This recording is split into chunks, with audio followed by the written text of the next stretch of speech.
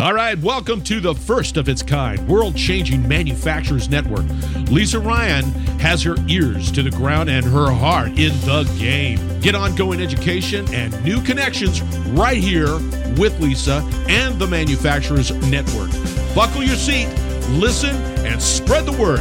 Here's Lisa.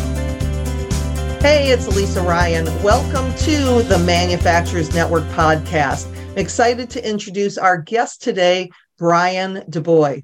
Bryan is the Director of Industrial AI at Rovasys, a leading global system integrator for manufacturing and industrial clients. With 20 plus years of expertise in manufacturing software and level 3 information solutions, Bryan excels at implementing AI, data infrastructure, and advanced analytics to boost productivity in the sector. So, Bryan, welcome to the show. Thanks, Lisa. So share with us a little bit about your background and what led you to doing what you're doing at Rovasys. Yeah, so I started at Rovasys. Actually, I co-opted Rovasys and then started right out of college. So for a total of 23 years at Rovasys, which you don't see a lot nowadays, folks sticking around for that kind of longevity. And so I've worn a lot of different hats at Rovasys. Started out programming for manufacturers. So Rovasys focuses entirely on manufacturing and industrial customers. Started out writing software. We wrote things, if you're familiar with manufacturing execution systems, MES. We didn't call it that because it really hadn't been named yet, but that was what we were effectively doing, was we were building custom MESs for customers. And then just did a lot of different things and worked a lot with historians, which I'm sure we'll talk about today. And then in 2019, Rovasys actually had our 30th anniversary in 2019. And one of the conversations was, what should we be doing next? What should we be looking at next? And the decision was made to create a new division, an industrial AI division. And I was appointed the director of it. And the message was basically like, we know we should be doing this. Figure it out. Figure out what's the state of the art. What kind of a team do you need to make this successful? And go find customers, talk to customers, and make it a reality. And so that's what I've been doing for the last almost 4 years now, and having a great time doing it. Wow. Well, and it just seemed this is such a great time for this conversation, because we cannot look at anything online, on the radio, on television, without somebody talking about AI and how the technology is just exploding. What do you think are some of the most significant challenges as well as the opportunities for manufacturers in this new space? In this AI space? Yeah, I think that one of the things that we are seeing with early adopters of AI in manufacturing is we are seeing those big productivity boosts that they're looking for. We're seeing the 1-2%, maybe even double-digit percent in improvements in throughput, in reduction in scrap. And in certain processes, that's multi-million-dollar why right there. And these are processes that oftentimes are already, they might be 20, 30-year-old processes that are already pretty optimized. And so AI, the opportunities are that AI is going to give you those stepwise improvements that we're looking for. And some of the existing, we've squeezed all the productivity out of some of these existing lines. And so now we can look at leveraging AI to give that big boost. The challenges are actually not really that different. Like, I've spent my whole career doing these types of technology projects with manufacturers. So the challenges are not really all that different. Organizational change management, which you'll hear me talk about a lot today, making sure that you've got buy-in from the top all the way down to the operators on the line, making sure that those operators have a seat at the table right from the beginning with these projects. And the typical issues that you have with companies who get really excited about technology, and I love that. And I don't want to go into these meetings and just put a bucket of cold water on their dreams around technology, but I always try to bring the conversation back to use cases. These types of projects are only successful if you start with use cases first. You need to be thinking about the ROI and the benefits that the technology can bring, and then we'll start applying the technology to it. But if you go in technology first and you say, here's this whiz-bang technology, where can we fit it in or where can we plug it in? That's typically not where you're going to find a lot of success. So give us an example of a way to get started. Like, how would a manufacturer discover that first process or decide so that they are bringing the process first and then looking for ways to use the technology versus, like you said, the technology first? Yeah. Yeah. How do you get to those use cases? And it's a question I get a lot from customers and they'll even say, okay, we want to do digital transformation, or I'll get a call from a director of digital transformation or a VP of industrial 4.0. And they're like, where do we even start? So typically the place that we start with them is that we sit down and we do a workshop of some sort with them. And so it's about a half-day workshop.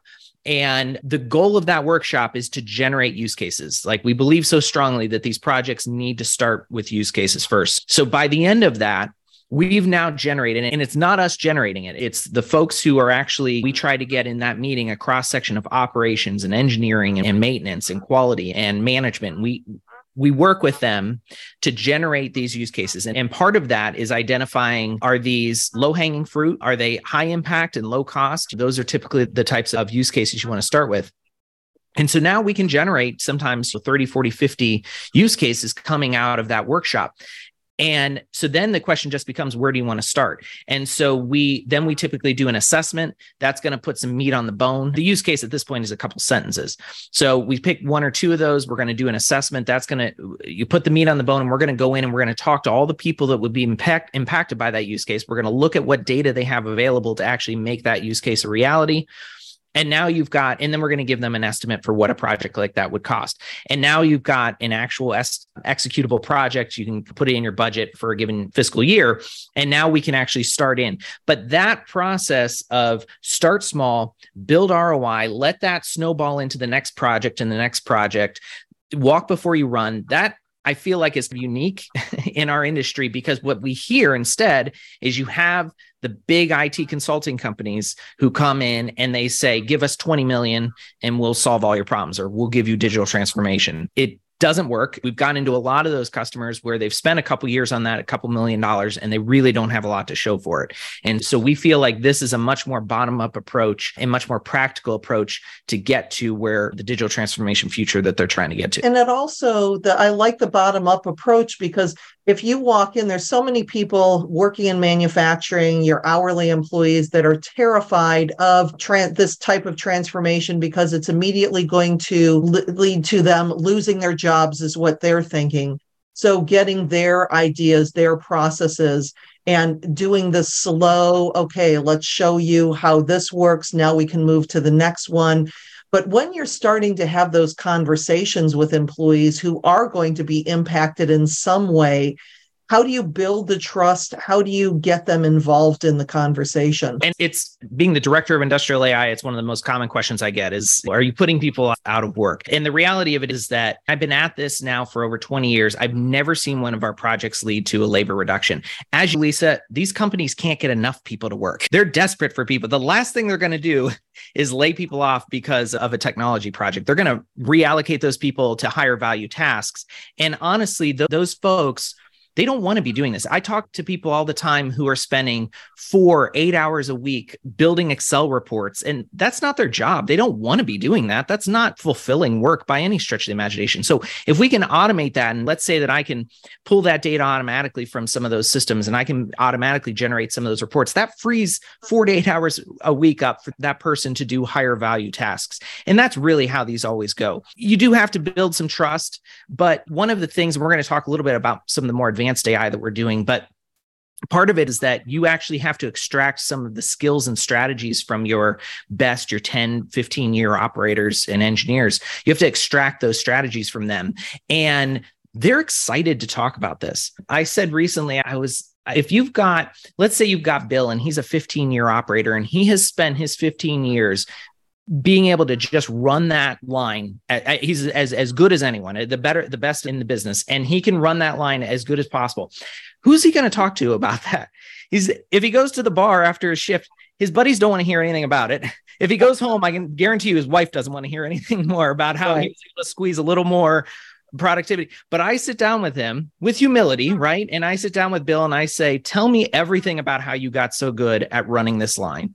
And he's excited to talk to me about that. He's thrilled. So it's really not as hard as people think to get people to buy into this and to get excited. I've also had situations where folks, they're close to retirement. This happened with a pipeline customer, and they were the best production scheduler that the pipeline had. And we were going to build an AI system that would try to build production schedules as well as this person. And they saw this as their legacy. legacy. Like this was a way for them to pass on. This is their work. This is what they've spent their whole life getting good at. And they saw this as an opportunity to pass that on before they retired. It actually is not as hard as people think. And no, it does not lead to massive layoffs or anything like that. I love that legacy language because, yeah, people want to be a part of something that's bigger than they are. We realize that people at some point are going to age out of what they're doing.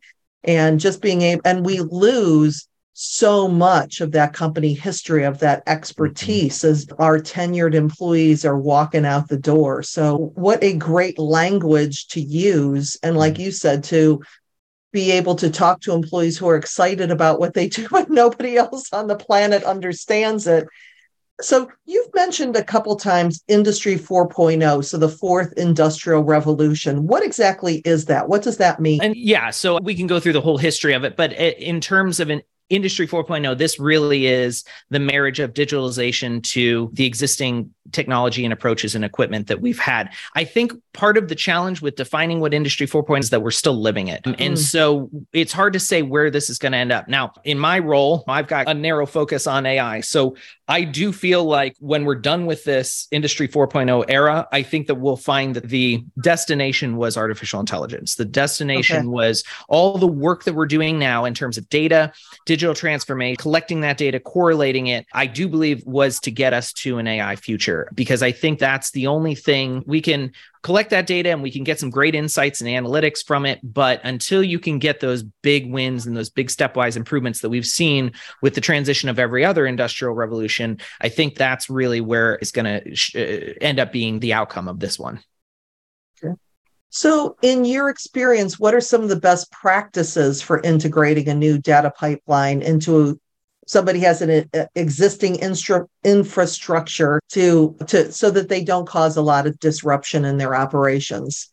Yeah, and every customer is different, but we have sort of a playbook that we go by. And one of the first things is that we implement historians. So as I'm sure you're aware, historian time series database, we use it on the plant floor to collect data, and it uses lossy compression to store massive amounts of process data. So that's typically one of our first plays. If a customer doesn't have a historian at all, we're going in and we're saying, you got to start there, because if you're not collecting the data, you can't do anything else. All these ideas and visions you have in your head of analytics and AI and all that, you can't do any of that if you don't have the data. So we got to collect the data first, and historians are the most efficient way to do that. If they have historians, process historians, which most of our customers at least have a couple, now we're talking about an enterprise historian. So we're going to pull all that data up into one single time series database. Oftentimes nowadays it's living in the cloud. That's fine. That's no problem.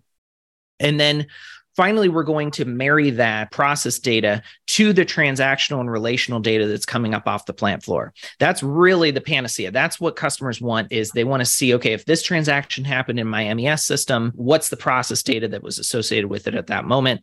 And now we can start to do some really interesting analytics.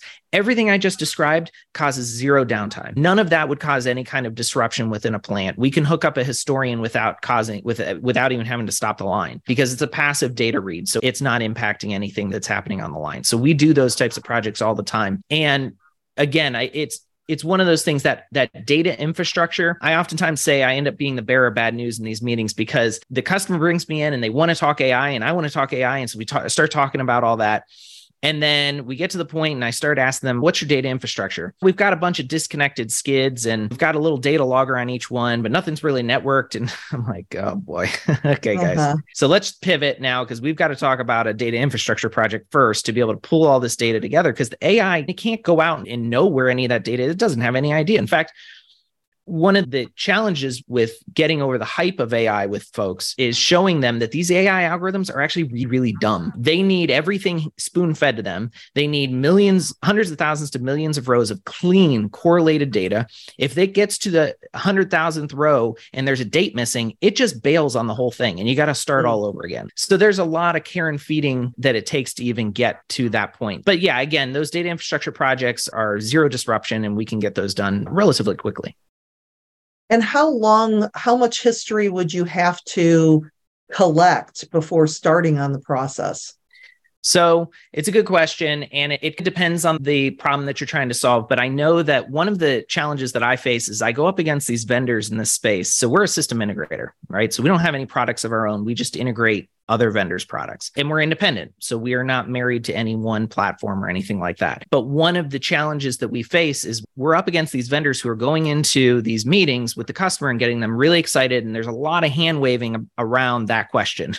Oh, no, you'll be fine. You'll be fine. And particularly for things like predictive maintenance, unless you've had that specific failure in the historical record, it's almost impossible to teach this system to predict when that type of a failure is going to happen. You need a lot of data, and you need, and again, if it, depending on the project and the problem you're trying to solve, if it's predictive maintenance, you need those failures to be in the historical record. And you can build a predictive maintenance system that can now, so let's say you've had 3 different major failures and they all were caused by different things. And okay, so you can build a predictive maintenance system that can predict now those three things.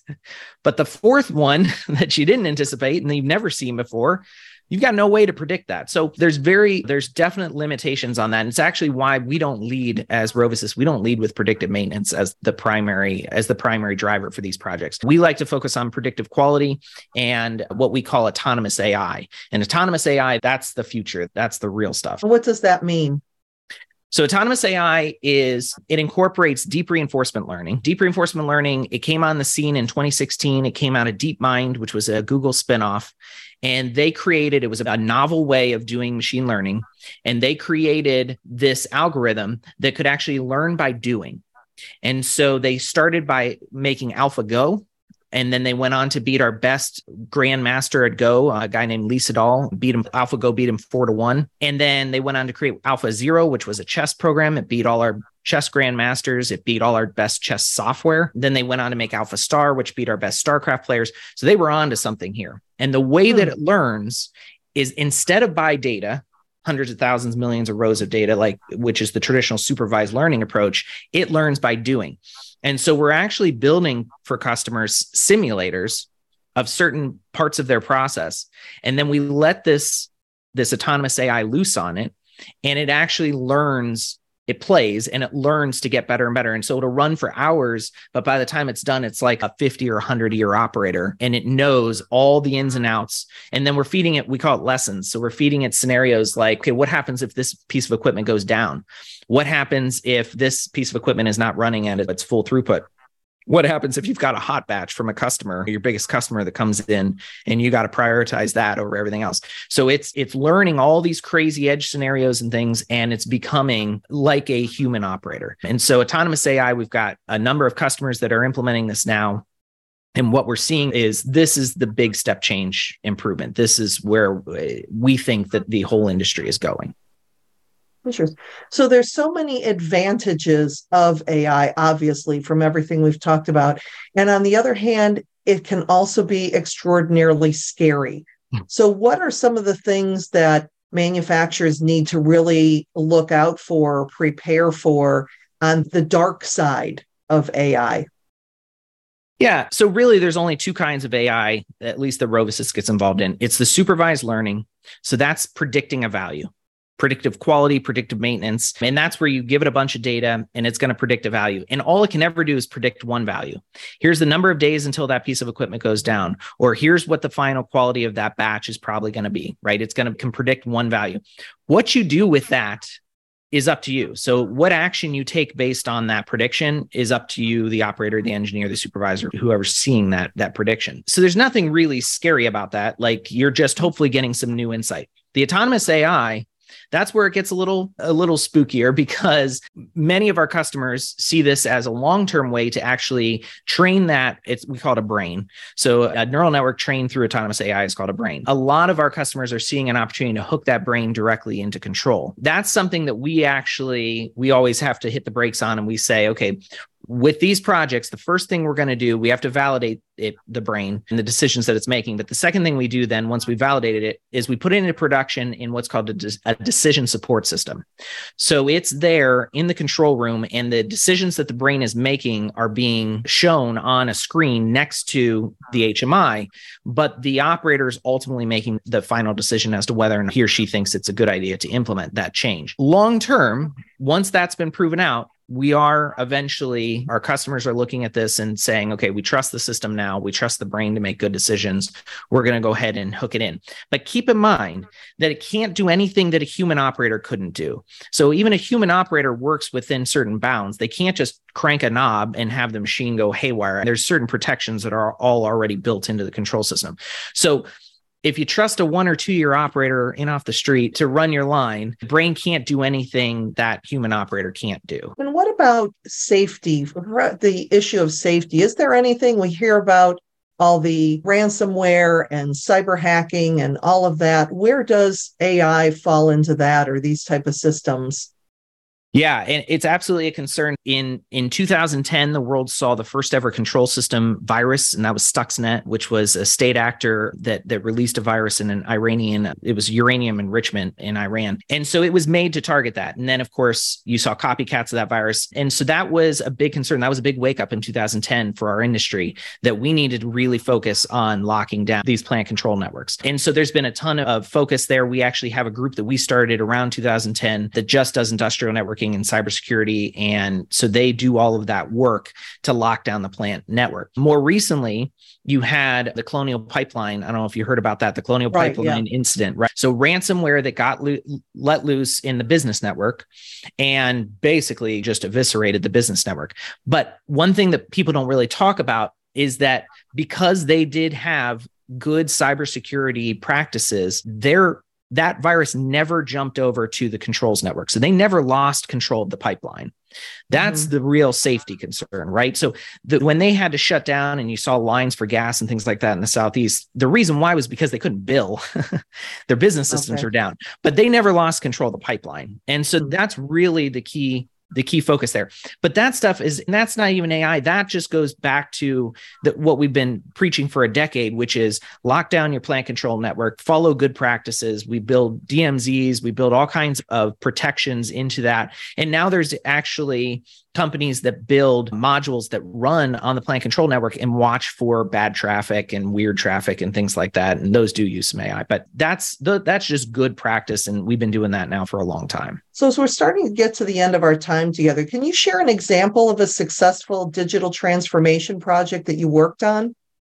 Yeah, this is one I always love to tell this story because it was just so cool. So this was a midstream refining company, and they came to us with a vision to build a transformation of their enterprise. And so they wanted to install a historian, and they wanted to build a NASA-style control room where they would have representatives from all their different facilities across the entire enterprise and have a big board that showed the entire operation of every part of their enterprise. They could drill all the way down to an individual compressor. And so it was just such an audacious project, but they wanted it all done in 18 months. And we said, we would never recommend that you try to do something like that in 18 months. Oh, and it had AI. It had each of the compressors. They had a vibration puck that was attached to it. So there was 1,500 of those. They were going up to the internet to determine if there was a maintenance issue with it. And so they came to us and we said, if you've got the buy-in, then we'll do it. And so at its peak, I think we had maybe 20 engineers working on this project. But believe it or not, they did it in 18 months. And the only way they were able to do that is that they had buy-in from the CEO on down. Every single person we talked to was marching towards this goal. It was they spent tens of millions of dollars, but they claimed that they got that back within 1 year. And that was on collaboration between their different sites. So they had situations in the past where an upstream site had an issue and they were so busy fixing it, they forgot to call the downstream site and say, you're going to have a problem in a couple of days. And so now all of representatives from all of those were in that control center and they were all working together to solve the problem. And they were all communicating back to their home base. Now, what's interesting about that is we wrapped that thing up right before COVID hit. So while they don't go to a centralized NASA control center like they originally planned, all of those folks were able to see all of those displays from their home, and they were all able to collaborate. And basically, they were able to have all the same benefits from home during COVID and be able to run that enterprise. When I talk to people about that, when I say digital transformation, that's what I mean. That may not be what digital transformation looks like for your company, but you want to talk about digitalization having a transformative effect on an organization. That's what that is. They didn't operate the same after we were done with that project. And so that to me I just loved that project. It was just so cool. So. Wow. So what would be your very best tip? Somebody's listening to this podcast and they've been thinking about kicking around the idea of bringing in some more AI. What would be the best way for them to get started? So it's going to sound self-serving, but I would say get an SI involved, even if it's not us, an independent system integrator, like an independent financial advisor or something. There's just value in having an expert in the room who is not tied to any one particular platform or technology, who is there just to make sure that your project is a success. Start with that, start with use cases, and make sure you've got organizational change management as part of it from the beginning. Make sure that the folks whose lives are going to be impacted by this project have a say and have a seat at the table right from the beginning, because it's so important. Awesome. Bryan, if somebody did want to continue the conversation with you, what's the best way for them to get a hold of you?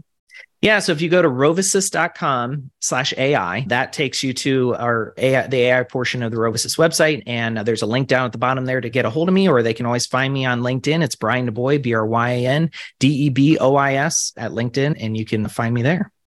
And I will put both of those in the show notes as well. So, Bryan, it has been such a pleasure having you on the show today. Thanks so much for joining me. Absolutely. Thanks, Lisa. I'm Lisa Ryan, and this is the Manufacturers Network Podcast. We'll see you next time.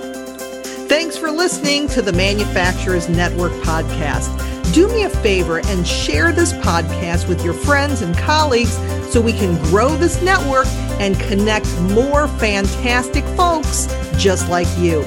You can either send your buddies to the website at manufacturers-network.com or share the Manufacturers Network podcast on your LinkedIn, Facebook, Twitter, Instagram, or wherever you and your industry friends hang out. The bigger and faster we grow the network, the stronger and deeper the community we'll all have. Thanks again, and I appreciate you.